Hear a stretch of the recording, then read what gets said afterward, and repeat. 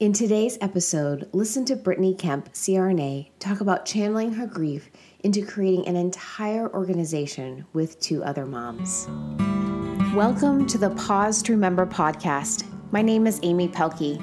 I'm a practicing CRNA, yoga teacher, and mother to one son here on earth and one daughter who is stillborn. If you are a healthcare provider who has experienced pregnancy or infant loss, this podcast is for you. My goal is to offer resources, conversations, and mindfulness-based grief tools to help providers like you build the courage to acknowledge and process your emotions, the strength to carry your grief, and resilience so you can preserve your career, relationships, and overall well-being while honoring the memory of your baby. I want to assure you that you are not alone in your grief.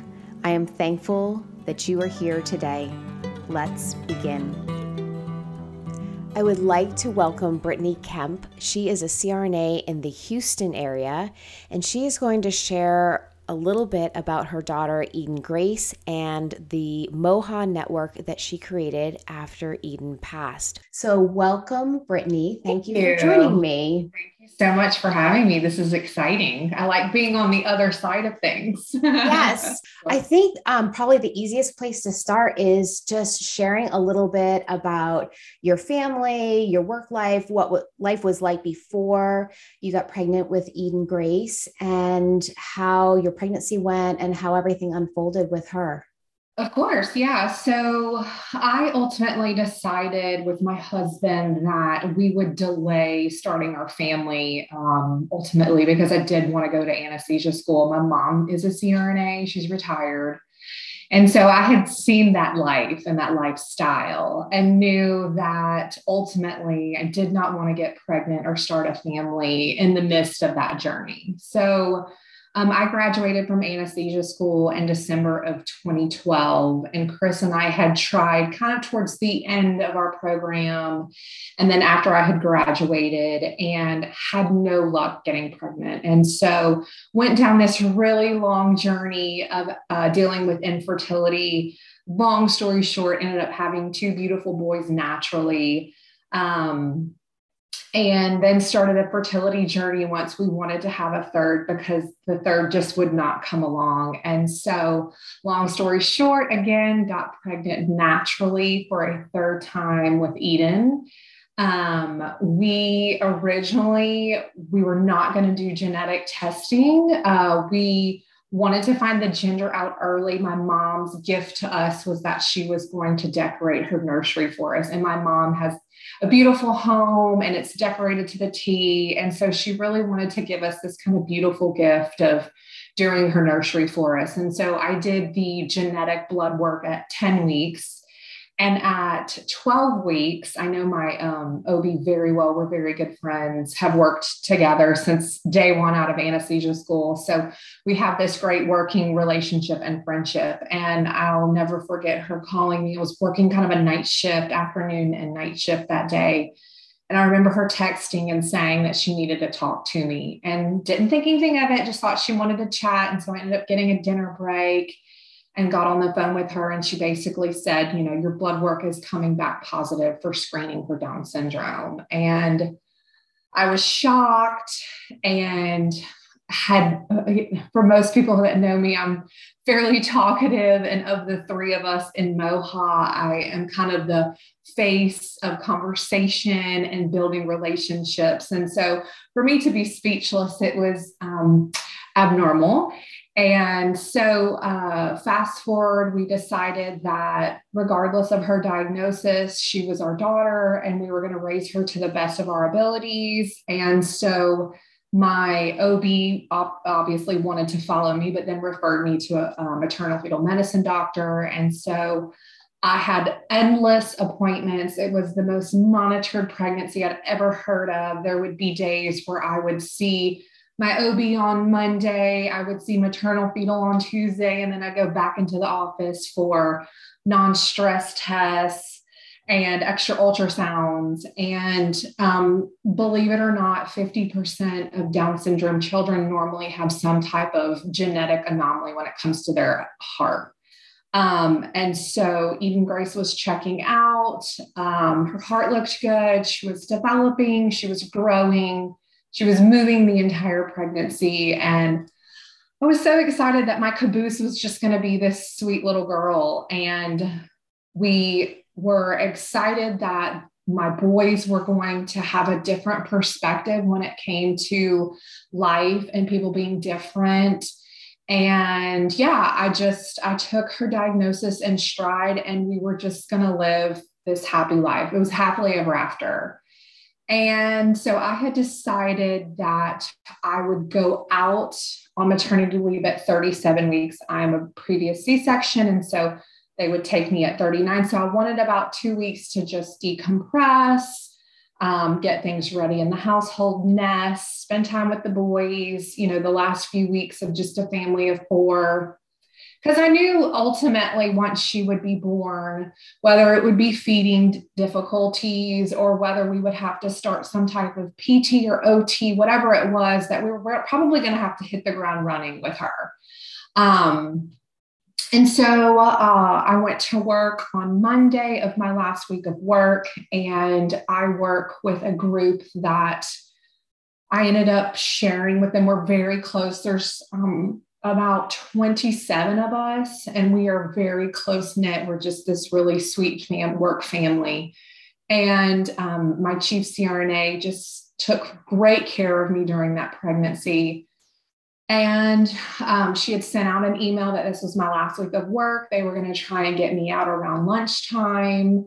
And I remember Monday, I went to work. Everything was fine. I had an OB appointment after that.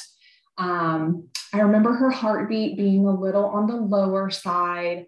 Flagged my OB, had her come in during my non-stress test. She gave me some candy, and her heart rate popped right back up. And she said, listen, she's probably resting. You know how it goes. Stop worrying. So I went to work on Tuesday, had a normal day at work, got relieved around lunchtime, went home, decided, I'm big and pregnant. I deserve a nap after work. So took a nap, realized I had not felt her that much in the morning.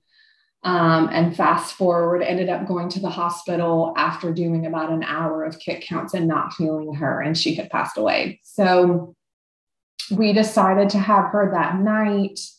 I was very fortunate because I had delivered my children at this certain location where I had worked previously for 8 years. So I knew the anesthesia staff. My best friend still worked there. I knew everybody in labor and delivery. And so I kind of had a very unique situation because I had a lot of familiar faces. And so, yes, what I was going through was tragic and felt like it was the end of the world. But at the same time, I was looking into the eyes of people that knew me, that could comfort me just on a different plane, on a different level. And so my 2 best friends, one being a CRNA and one being a first assist to the surgeon, they were the ones that helped deliver her that night. And so I knew everyone in the operating room. I was very lucky to have kind of this special, unique circumstance of just looking into the eyes of people that really cared about me. She ended up passing away. She was fully enwrapped in her cord. She had a body cord and a nuchal. So that was the cause. And I was very grateful after learning that it wasn't my fault. There was no particular reason. It was a fluke accident. Whether I went to work that day or I didn't, whether I went out a week earlier or I didn't, it was not my fault. And there was nothing I could have done about it. So I ended up staying in the hospital for a few days. I had a product called a Cuddle Cot in my room, and it's a device that gives families extra time to spend with their child. So kind of the antiquated system prior to the invention of this product was your child would either be placed on ice bags, and that helps stop the deterioration process, because obviously when your heart is not beating, oxygen's not exchanging, cells are dying, and bodies start to change. And so they would do one of 2 things at this hospital. They would either walk your baby back and forth to the morgue, or they would put your child on ice bags. And I remember in the recovery room, they brought this bassinet out. It's at Moha, we kind of title it Grief Brain. Things just get real foggy.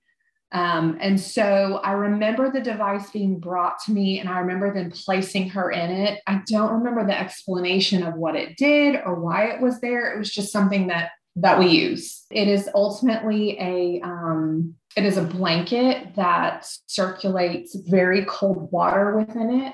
And then you place baby on top. And so when you're not holding baby or family's not with baby, you can place baby in that, and it keeps the baby cold. And so ideally it takes the place of the morgue or the ice bags and just allows healing to start to take place, because you can then create memories with your baby that ultimately, you're not going to be able to have, since you're not going to go home with your child. So I got 2 full days in the hospital with her. It was absolutely kind of a whirlwind of 48 hours. I had multiple friends come visit because, again, I had worked at that hospital. And so everybody knew I had delivered her. And I had a really beautiful photo shoot with my 2 best friends who helped deliver her. So we were all holding her and talking. And yeah, I created some really great memories with her in those 2 days. And so I remember going home, and I had an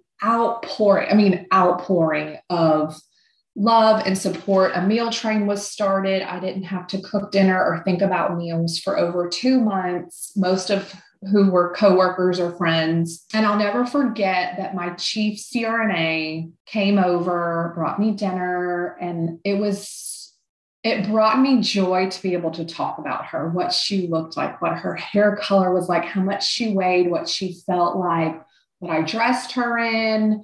It was very healing for me.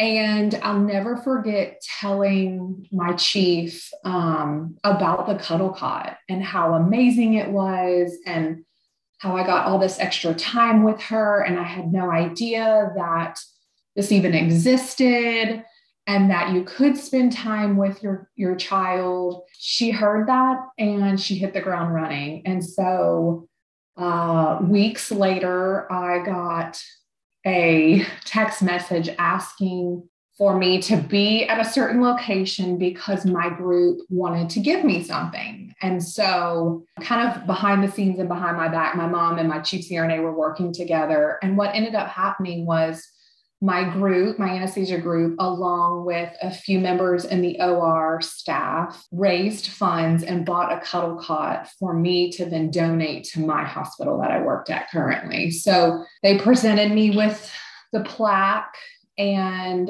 said, when you're ready, we have the product and we'll donate it. And it's in memory of Eden. It was just this beautiful moment of kind of pay it forward, that yes, they're my work family, but that these people they didn't have to go out of their way to show me that they cared and that they loved me, and that this product meant so much to me enough for them to then do this for me. And so it just goes to show you the love that this group has for each other and how supportive we are through the good times and the dark times. And so kind of that's where MOHA got started. And so MOHA is our nonprofit organization. It's an acronym, Mothers of Held Angels. And I kind of knew I had to do something more, that I had to then create this kind of pay it forward moment for the next mom. So Amy was the first assist, my good friend that helped deliver Eden.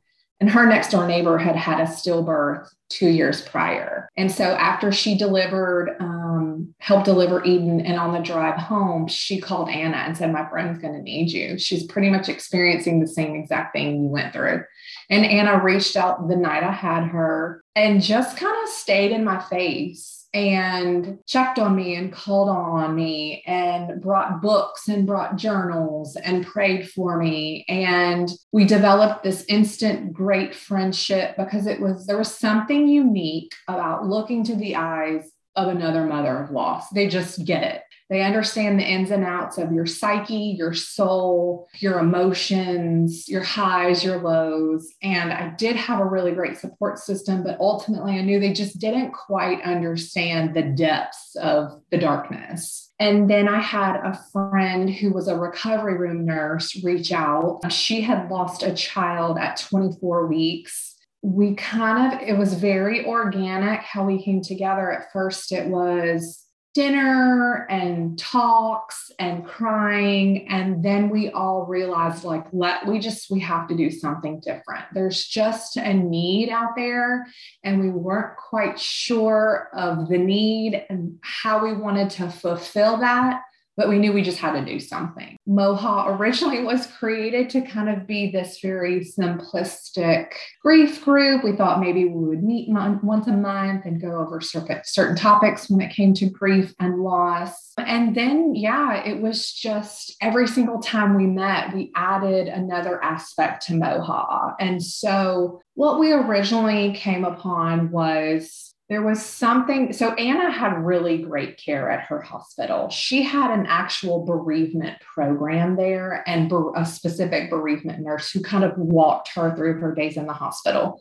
I had a great, unique situation just because I knew everyone. And so they gave me that extra little specific touch, special care. And then Holland had kind of worst case scenario. She got very limited time with her child. And so we felt like we needed to kind of bridge the gap between the three of us and create kind of a more uniform way of taking care of mom, helping her through the first days in the hospital, helping her understand what she can do, what she doesn't need to do, how to kind of help her put one foot in front of the other and show her that we are the face of survival and that you will get through this. And so that's kind of where MOHA got created. So that was long-winded, I know. No, that just such a beautiful journey through something that was devastating to you and will always be a weight that you carry. And preserving Eden's memory will always be something on the forefront of your mind and your routines.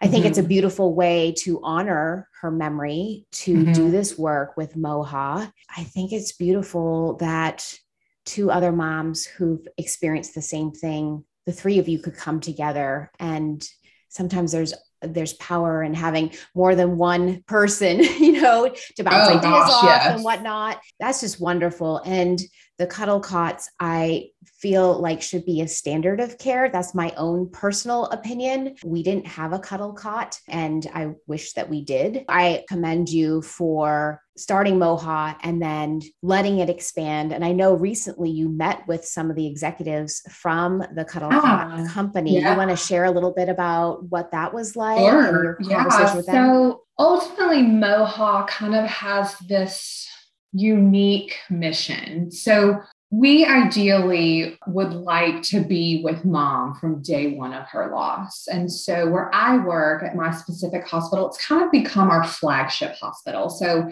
we met with labor and delivery. We told them our mission. We told them what we were trying to accomplish, and they were gung-ho for it. What kind of happens with MOHA is we're notified that there's a mom, whether she knows of her loss or she has come in recently and found out, but we're notified. And then she's kind of notified and given information as to who we are and what we do and what we offer. And so obviously there has to be consent that we can come in. And so we come in and we sit with mom and we kind of help her begin the journey of healing. And so we bring two things to her. We bring an angel box, and it is a box of items that Anna, Holland, and I came up with on items that we either had or did not have in order to create memories with baby. So we have a journal, and Anna journaled her entire length of her stay. She was in the hospital for 4 days. She would write what she had experienced that day. She would hand it off to her husband and he would write his experiences. I never even thought to write one thing down. No one told me to. And so I have nothing written on the days that I was in the hospital. And then I came home and someone gave me a journal. I didn't have a light bulb on enough, bright enough to put a pen to paper. So we have a journal in there. We have 3 different books, one for mom, one for dad, and then kind of this very easy to read, almost an informational guide. This book is about what you're going to experience and what the hospital stay is going to be like. We have fuzzy socks in there, and we have a nice cozy blanket because everyone knows that the hospital feels so sterile and not warm, and you just want little pieces of home to make you feel a tad bit like yourself. And so we have those things in there. We include in the box, if you have a child at home, a book for you to take home to read to older children about what just happened. We have in the box ways to create footprints and handprints on this beautiful board that you can then take home. I didn't do anything like that. I got footprints and handprints that they had already done while I was still in the OR being closed. But I didn't get to partake in watching her hand kind of mold around a piece of paper and see that. And then we have kind of like a trifold pamphlet about quick tips. You get to pick your choice of anesthesia. Do you want to go to sleep? Do you want to stay awake? You have to start thinking about a funeral home. In the state of Texas, that's something that you have to think about in order to be discharged. Just things that a lot of the time you don't know about or you don't think about because no one ever expects to be in that circumstance in their life. And so we present her with this angel box, whether she wants to go through it at that time or wants to go through it later. But it's just, we start this healing conversation of, I am with Moha. I am a mother of survival. You're going to feel like you are not going to be able to survive this. And you just feel like you're dying. You're not going to, you're going to survive this. And I am that product of survival. And so it shows her that she can get through this, that she's not dying and that she will be able to carry on. And we want to start that from day one. And so after we talk about our angel box and share that, then we also explain the cuddle cot, what it's for, why you can use it. You certainly don't have to, but here's the benefit. And then what to expect with the cuddle cot. Like I guess it would have been pretty self-explanatory. Like, hey, once you put your daughter on this really cold blanket that has very cold air circulating through it, she's going to be cold to touch. That was very foreign for me. And so ideally, I think after processing what I went through, I kept her bundled up the entire time in the hospital. I think subconsciously it was because, okay, she's cold, so I need to warm her up. And I did not unwrap her. I never saw her from diaper up because I just felt like it was so important to keep her warm because she was cold to touch. And so we explained to mom, this is what you'll expect from the cuddle cot. This is normal. But again, we want you to still develop those memories with baby. And so undress baby, do skin to skin. If you need to go through the motions of breastfeeding and putting baby to nipple, like all of those things are okay. None of this is taboo and none of this will ever be judged. This is your time with your child. And all these things are okay. And so we try and normalize what to expect, the emotions, the feelings that will go along with making memories with baby. And so that's why the cuddle cot's so important to us. Our mission feels only half complete if we don't have a cuddle cot in the hospital. And so it's been our mission to raise funds, to be able to buy them, to be able to take care of the greater Houston area. Because ideally, when we go in, I don't feel like we're doing mom justice if we just offer her our angel box. I feel like our angel box coincides with the cuddle cot. They go hand in hand. And so we just bought we've bought numerous cuddle cots, but it was the first one we were able to donate. And so cuddle cot executives flew in a couple weeks ago and met with us, and we ended up podcasting with them. And then they came with us to our first donation. So it was beautiful. It was wonderful. They are the most kind and gentle souls. And I'm so honored to be a part of their journey, that they believe so wholeheartedly in the bereaved mother and taking care of her mind, body, and soul. And we are just, Moha is so pro Cuddle Cot, and we couldn't be happier that we've developed a relationship with them and that they want to work with us in the future. And I will do whatever it takes to get a Cuddle Cot on every shelf. Like you said, I've used the same kind of slogan, the Cuddle Cot should be a standard of care. And in the UK it is. And a lot of labor and delivery units have multiple Cuddle Cots. It's been really interesting learning how their bereavement programs are and how they take care of bereaved mothers versus how far behind we are on that spectrum in the United States. We're hoping that through MOHA, we can bring better awareness about bereavement care, about moms that are experiencing a loss, educate society about what needs to happen, that this isn't a taboo subject, that it happens more often than not. There needs to be more discussions on it. There needs to be better funding on taking care of mom. Bereavement nurses deserve special training. So and then, MOHA offers monthly grief meeting groups where we meet monthly and we laugh and cry and eat cake and just feel like we're in a safe space for sharing, that no one's going to judge, and to feel like you can just be free to share whatever's on your heart, and that you have a community of people that are behind you and that are willing to just go the extra mile for you, because we understand wholeheartedly what you've been through and what you're going through. So we have women that have lost children 25 years ago, and then we have women that have lost in 2022. So it's that wide range of emotions, of experiences, but we all bring something unique to the table. So we're excited to keep expanding. We're excited to keep fundraising. It's kind of we've talked about it in the past. It's not a happy topic. So you have one of two reactions. Ooh, let me pull away because I don't understand. And it's a scary topic. Or we have people who are, how can I help? What can I do? Where to sign up?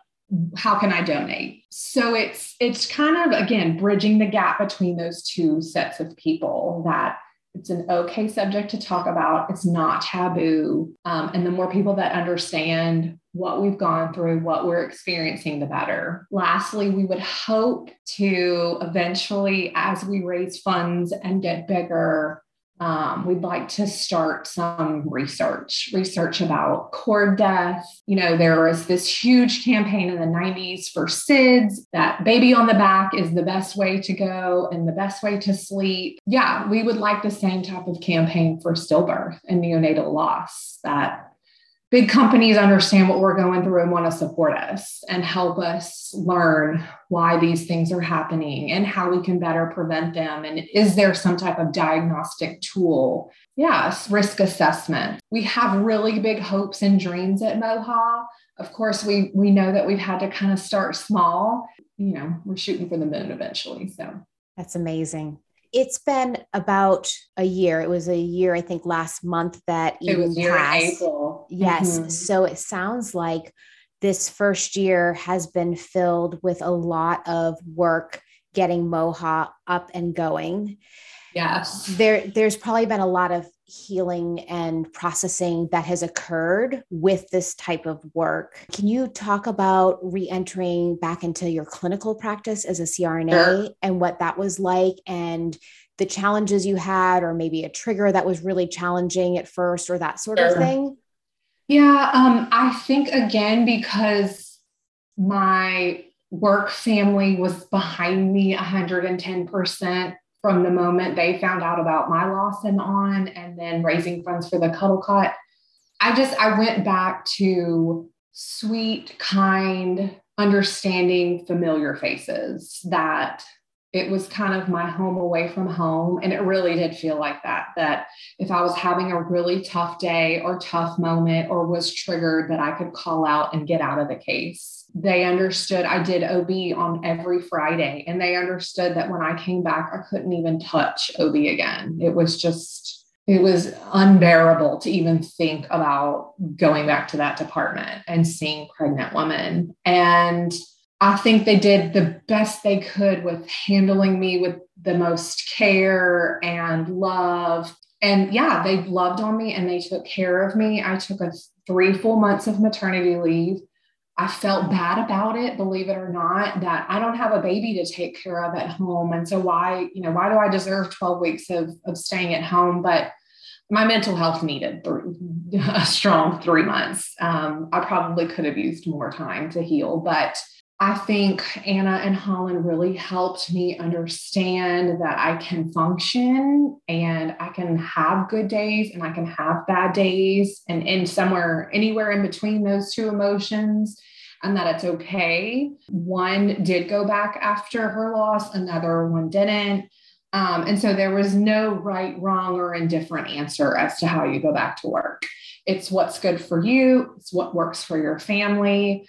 I knew I needed to start being productive, that I felt like I was going to stay in darkness way too long if I didn't get up and be productive. I do have to say, anesthesia was a passion. I had taught for 2.5 years in the clinical setting. I absolutely adored my students. I loved going home and making them an assignment and then talking to them on the phone about it and what to expect and what that surgeon liked. It brought me life. And when I got back to work, that passion was gone. I didn't care about anesthesia anymore. The world just looked different after burying your child. There's something so innately weird and wrong about having to bury a child that it doesn't feel right. And it feels like the universe is doing like a backward spin. And so, yeah, the passion was gone with anesthesia. Some days, 8 hours felt like a million. But I have to say, a year out, I'm back doing OB every Friday. I do love my job, but I definitely have realized that my passion now is MOHA. And my passion is kind of has a bigger purpose. Not that anesthesia doesn't have a great purpose and that it's still a service and it's still somewhat paying it forward. If you could look at it that way, it's still taking care of someone. I needed to kind of channel the grief and that energy in a different light. And so, yeah, MOHA is definitely my passion. And if I could, I hope my chief doesn't hear this, but if I could quit anesthesia tomorrow, I would, and do MOHA 100% full time. And maybe that's just because when we're podcasting and when we're meeting our bereavement nurses and when we're meeting with Cuddle Cod or our moms, I feel a sense of Eden with me. I feel closer to her, like as if she's living through all that work. And I don't feel that necessarily at work doing anesthesia. So I guess that's kind of the comparison, that the passion has just kind of changed. It's evolved into something different. Anesthesia pays the bills, so got to keep with that for as long as possible. But ideally, we would like to see MOHA grow into something nationally that, we're recognized in every state. And so as of right now, it's just the 3 of us that go in and visit with moms. So we kind of take this like 24-hour, 7-day-a-week call coverage. And so when a loss comes in and we've heard about it, the 3 of us just kind of collaborate. And so what we would like to do, because there are so many moms out there that are not in healthcare, but want to do more and they just don't know what to do. So we want to grow what we call our Angel Ambassador program. And so we have done specific training in the grief and bereavement kind of world. And so now we can train the next mom to be the mom that goes in and spends time with mom and shares about her loss and explains what the angel box is and explains what the Cuddle Cot is.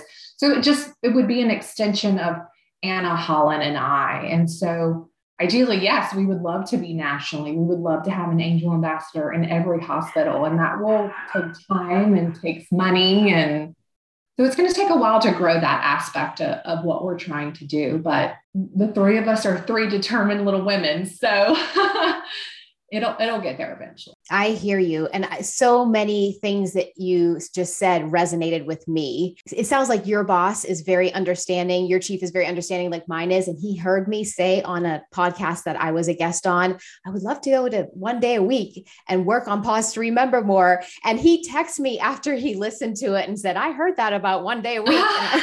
And guess what? I'm 1 day a week now. And so, no way. Yes.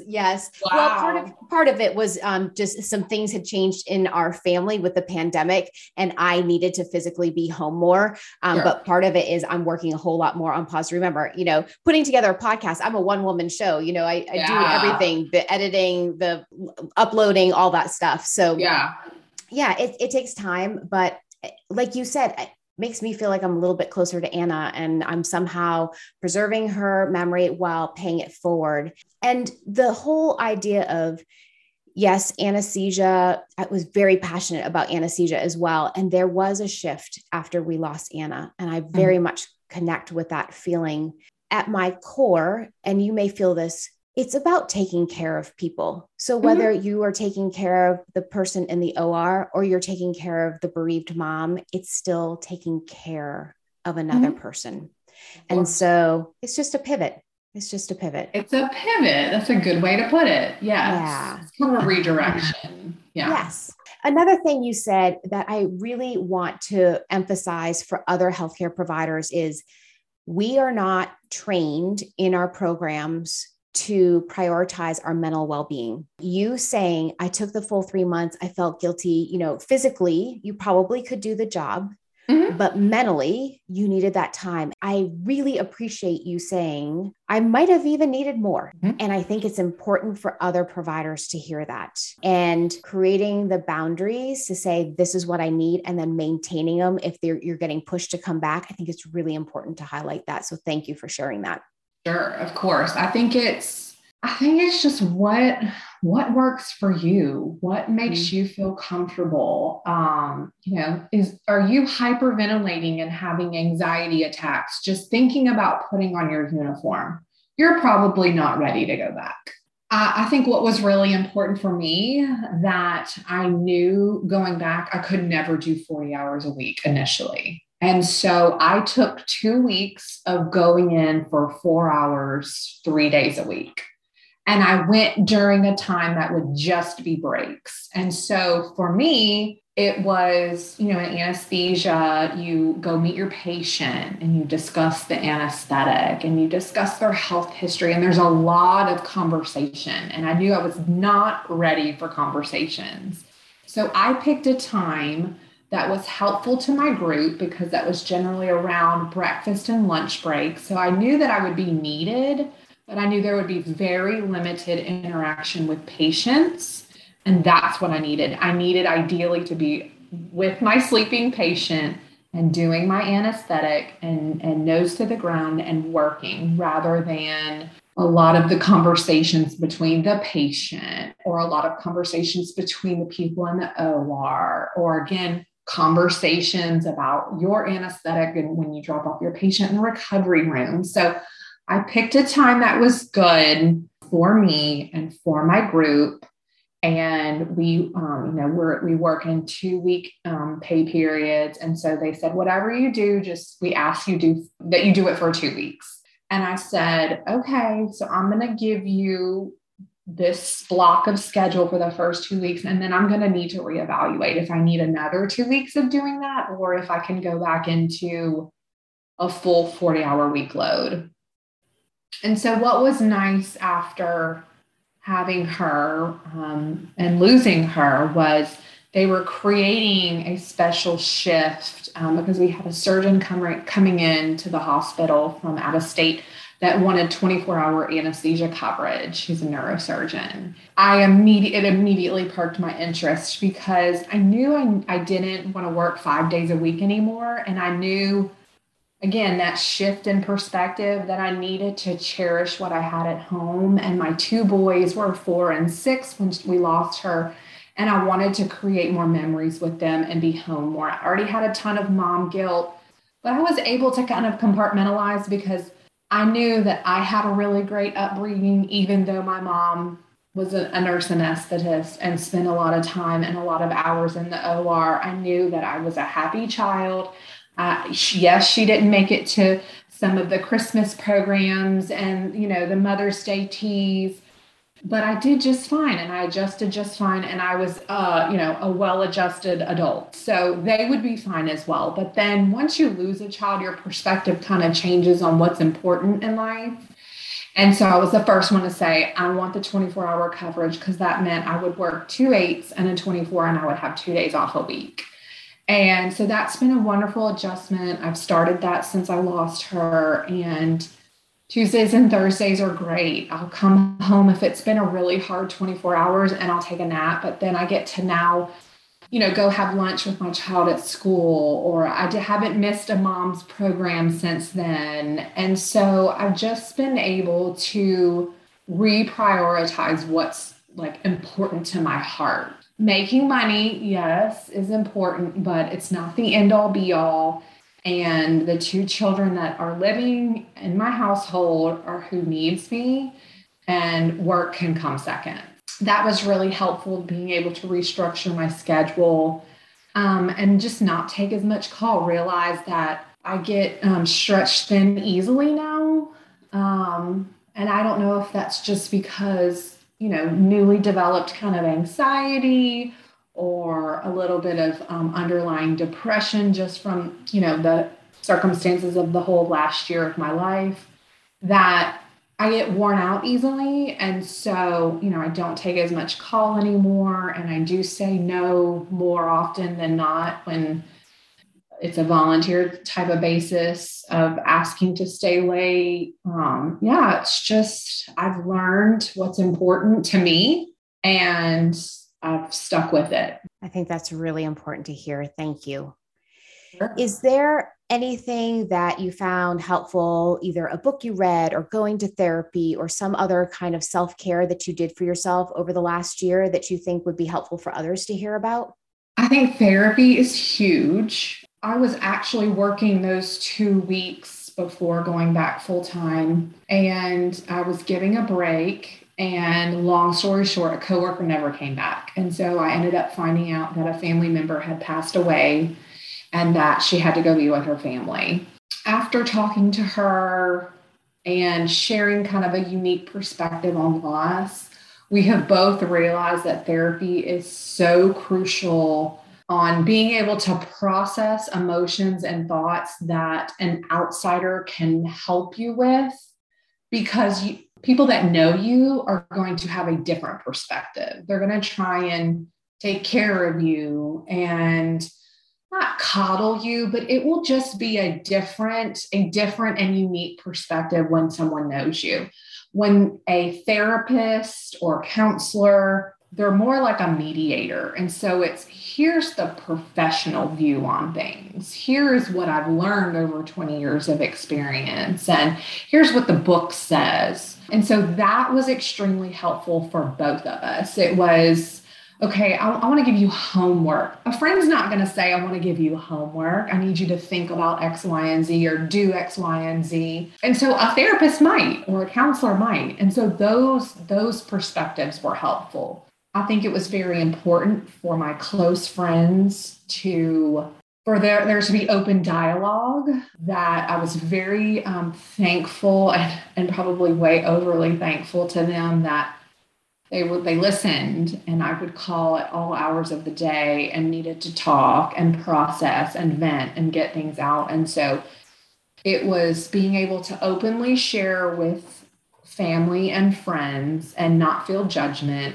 It was creating MOHA and knowing that I could then discuss thoughts and feelings with them, and then therapy. Those were 3 kind of crucial things. And I think what was interesting too is my husband and I kind of took a unique perspective to therapy. For a while, he talked to her, I talked to her, and then we would both talk to her. And so our bill was through the roof, but it was helpful for us. So he could say, I'm tired of talking about her. I'm tired of talking about loss. I'm stretched thin, and he could vent. And then I could say to her, we don't talk enough about Eden. We don't visit the cemetery enough.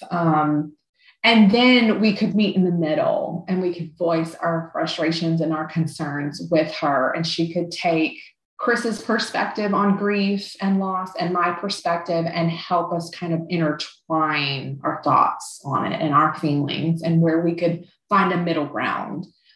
There's just something very different about loss with a mom versus loss with a dad. I think just for the mere fact that we carried them and we created this unique bond. And so, Chris just didn't have quite that bond with her. So I had to accept the fact that I was going to grieve very differently from him. And I just couldn't see that for the longest time. And that was huge with the therapist. So I am a huge proponent of therapy. I am as well. I think it really helped me. My husband didn't come with me, but our grieving was very different. And his grieving seemed to not come to an end, but just not weigh him down on a day-to-day basis. The way it did for me, that whole first year for me was like the year of first, and every holiday was a trigger. And for him, he didn't have that emotional response to every first that I did. And like you said, you just have a different bond. He didn't feel, our daughter fluttering around in his belly and,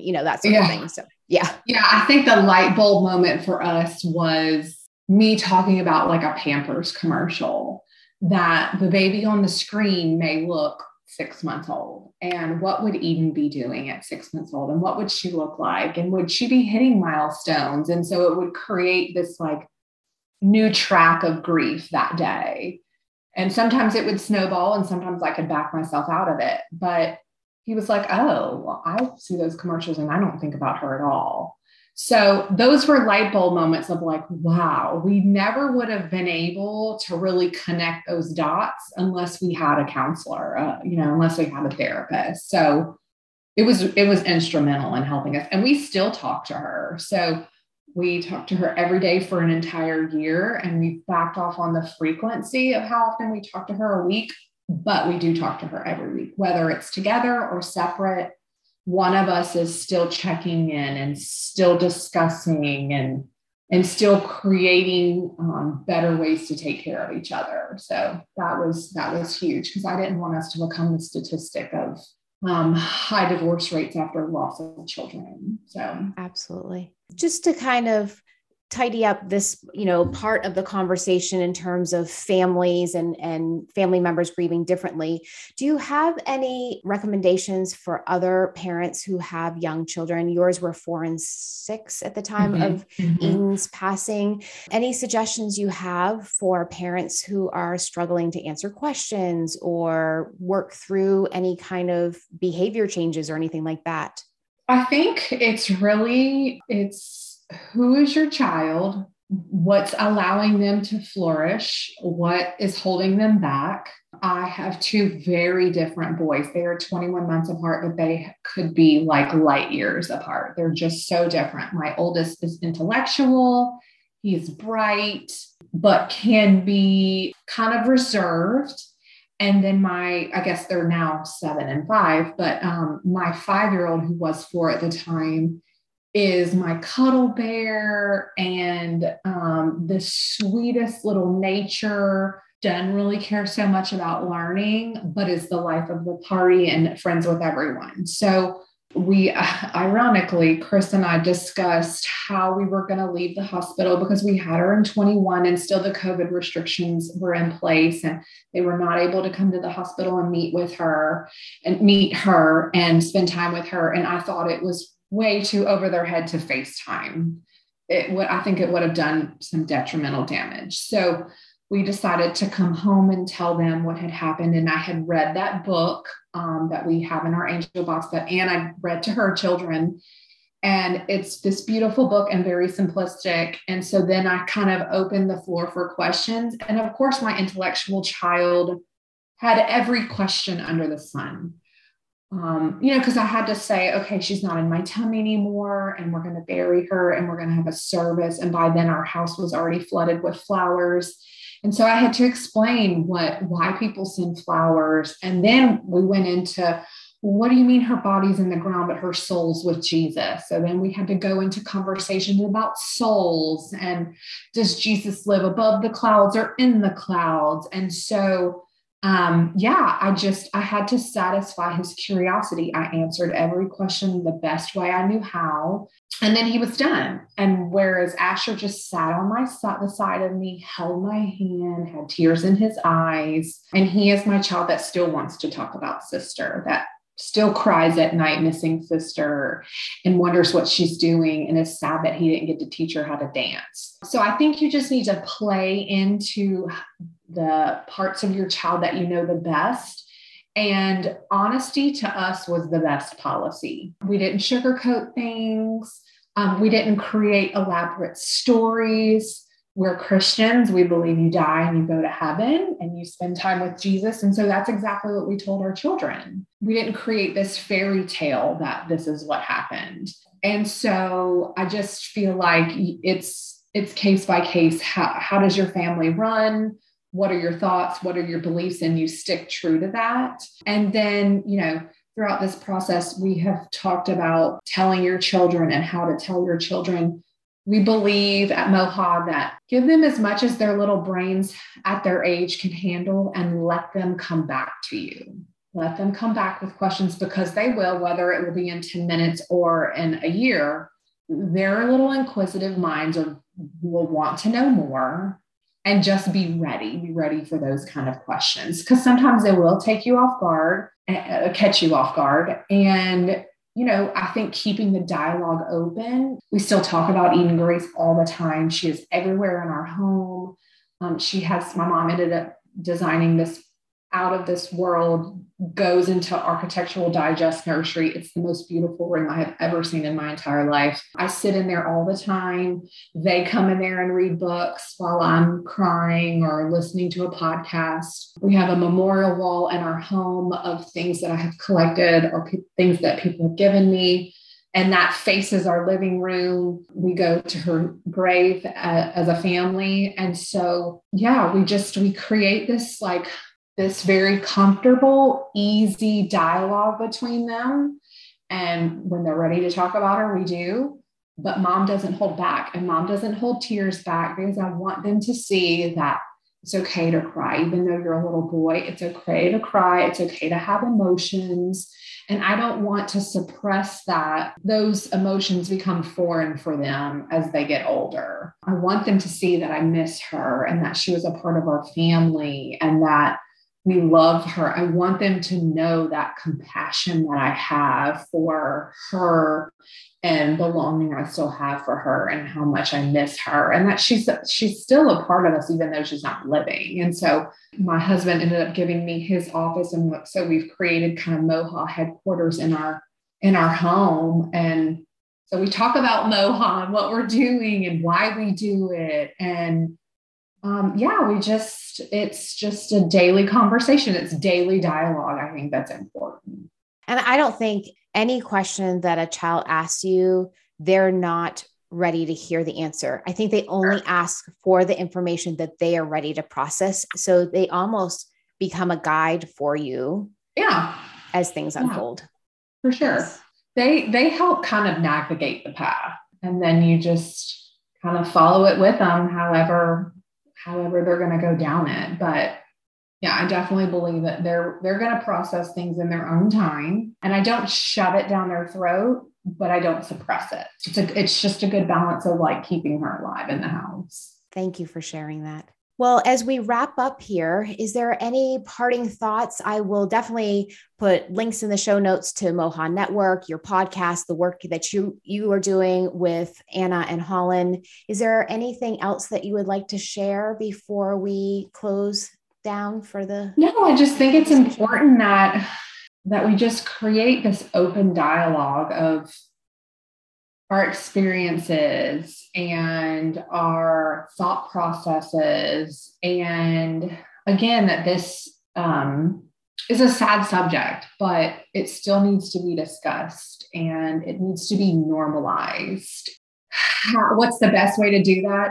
I probably don't have that 100% figured out, but I certainly am going to spend the rest of my life trying to figure out how. So I just want to create more awareness and better education around what we've been through, because it's more women than you think.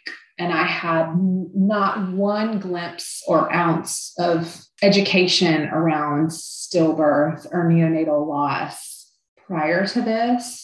I wish the average Joe knew more. I think it would just be helpful all around. That mental health will definitely take a toll on everyone in the family. The degrees of it, who knows? Will it affect your children as much as it affects you? Probably not, but it affects everyone. And then it creates this ripple effect to families and friends. And so if the average Joe knew more, I think we could just create better understanding and then help start healing faster. Mm-hmm. And heal as communities Mm-hmm. and family units, as opposed to each individual trying to navigate the journey on their own. 100%. Yes, exactly. Yeah, for sure. Well, Brittany, I just want to thank you for your time. Thank you for sharing your journey. Thank you for the work that you and Anna and Holland are doing at Mohan Network. And I look forward to getting this out to other providers and anybody else listening so that they can hear your journey and probably connect with many of the things that you went through and your family went through, and maybe even want to reach out and join part of your efforts at the Mohan Network and support you as well. Yeah, feel free to reach out to our email. We're hello@mohannetwork.org. Send us a comment. We're excited. We don't get a ton of feedback, but it's wonderful when we do that. Oh, we listened to your podcast and this really hit home because of X, Y, and Z. Or, oh, I read this and I really appreciate when you said that. So yeah, we appreciate the feedback. We'd like to know what people feel like we're doing right or what we could tweak and get better. Because listen, we laugh because we're two nurses and a teacher. We're in no way, shape, or form like amazing business women. So we're trying to kind of create this business off of experience and what we know, but we know we can get better at it. So yeah, constructive criticism is always great. Beautiful. Well, thank you again. Thank you. I think Brittany was able to clearly articulate that everybody's journey through grief is unique, and there is not a right way or a wrong way to do it. So as we close this episode, I would like to pause and remember Eden Grace and her beautiful life. Thanks for joining us here today. For any healthcare provider who is grieving after pregnancy or infant loss, know that there is now a dedicated virtual support group specifically for you. Whitney Jablonski, who's another CRNA, and I started this. It meets on the second Monday of every month at 7:45 p.m. Eastern Standard Time. So that means the next meeting will be on July 11th. If you would like to be a part of this group, it's an opportunity for you to share about your loss, what you're going through now, ask for support, or simply come and listen. There are no expectations, just come as you are. For more information, there is a link in the show notes. If you would like to help other grieving providers find this podcast, please rate and review this episode or any of the episodes in the Apple Podcast app. Thanks again for being here. I look forward to sharing more with you next week.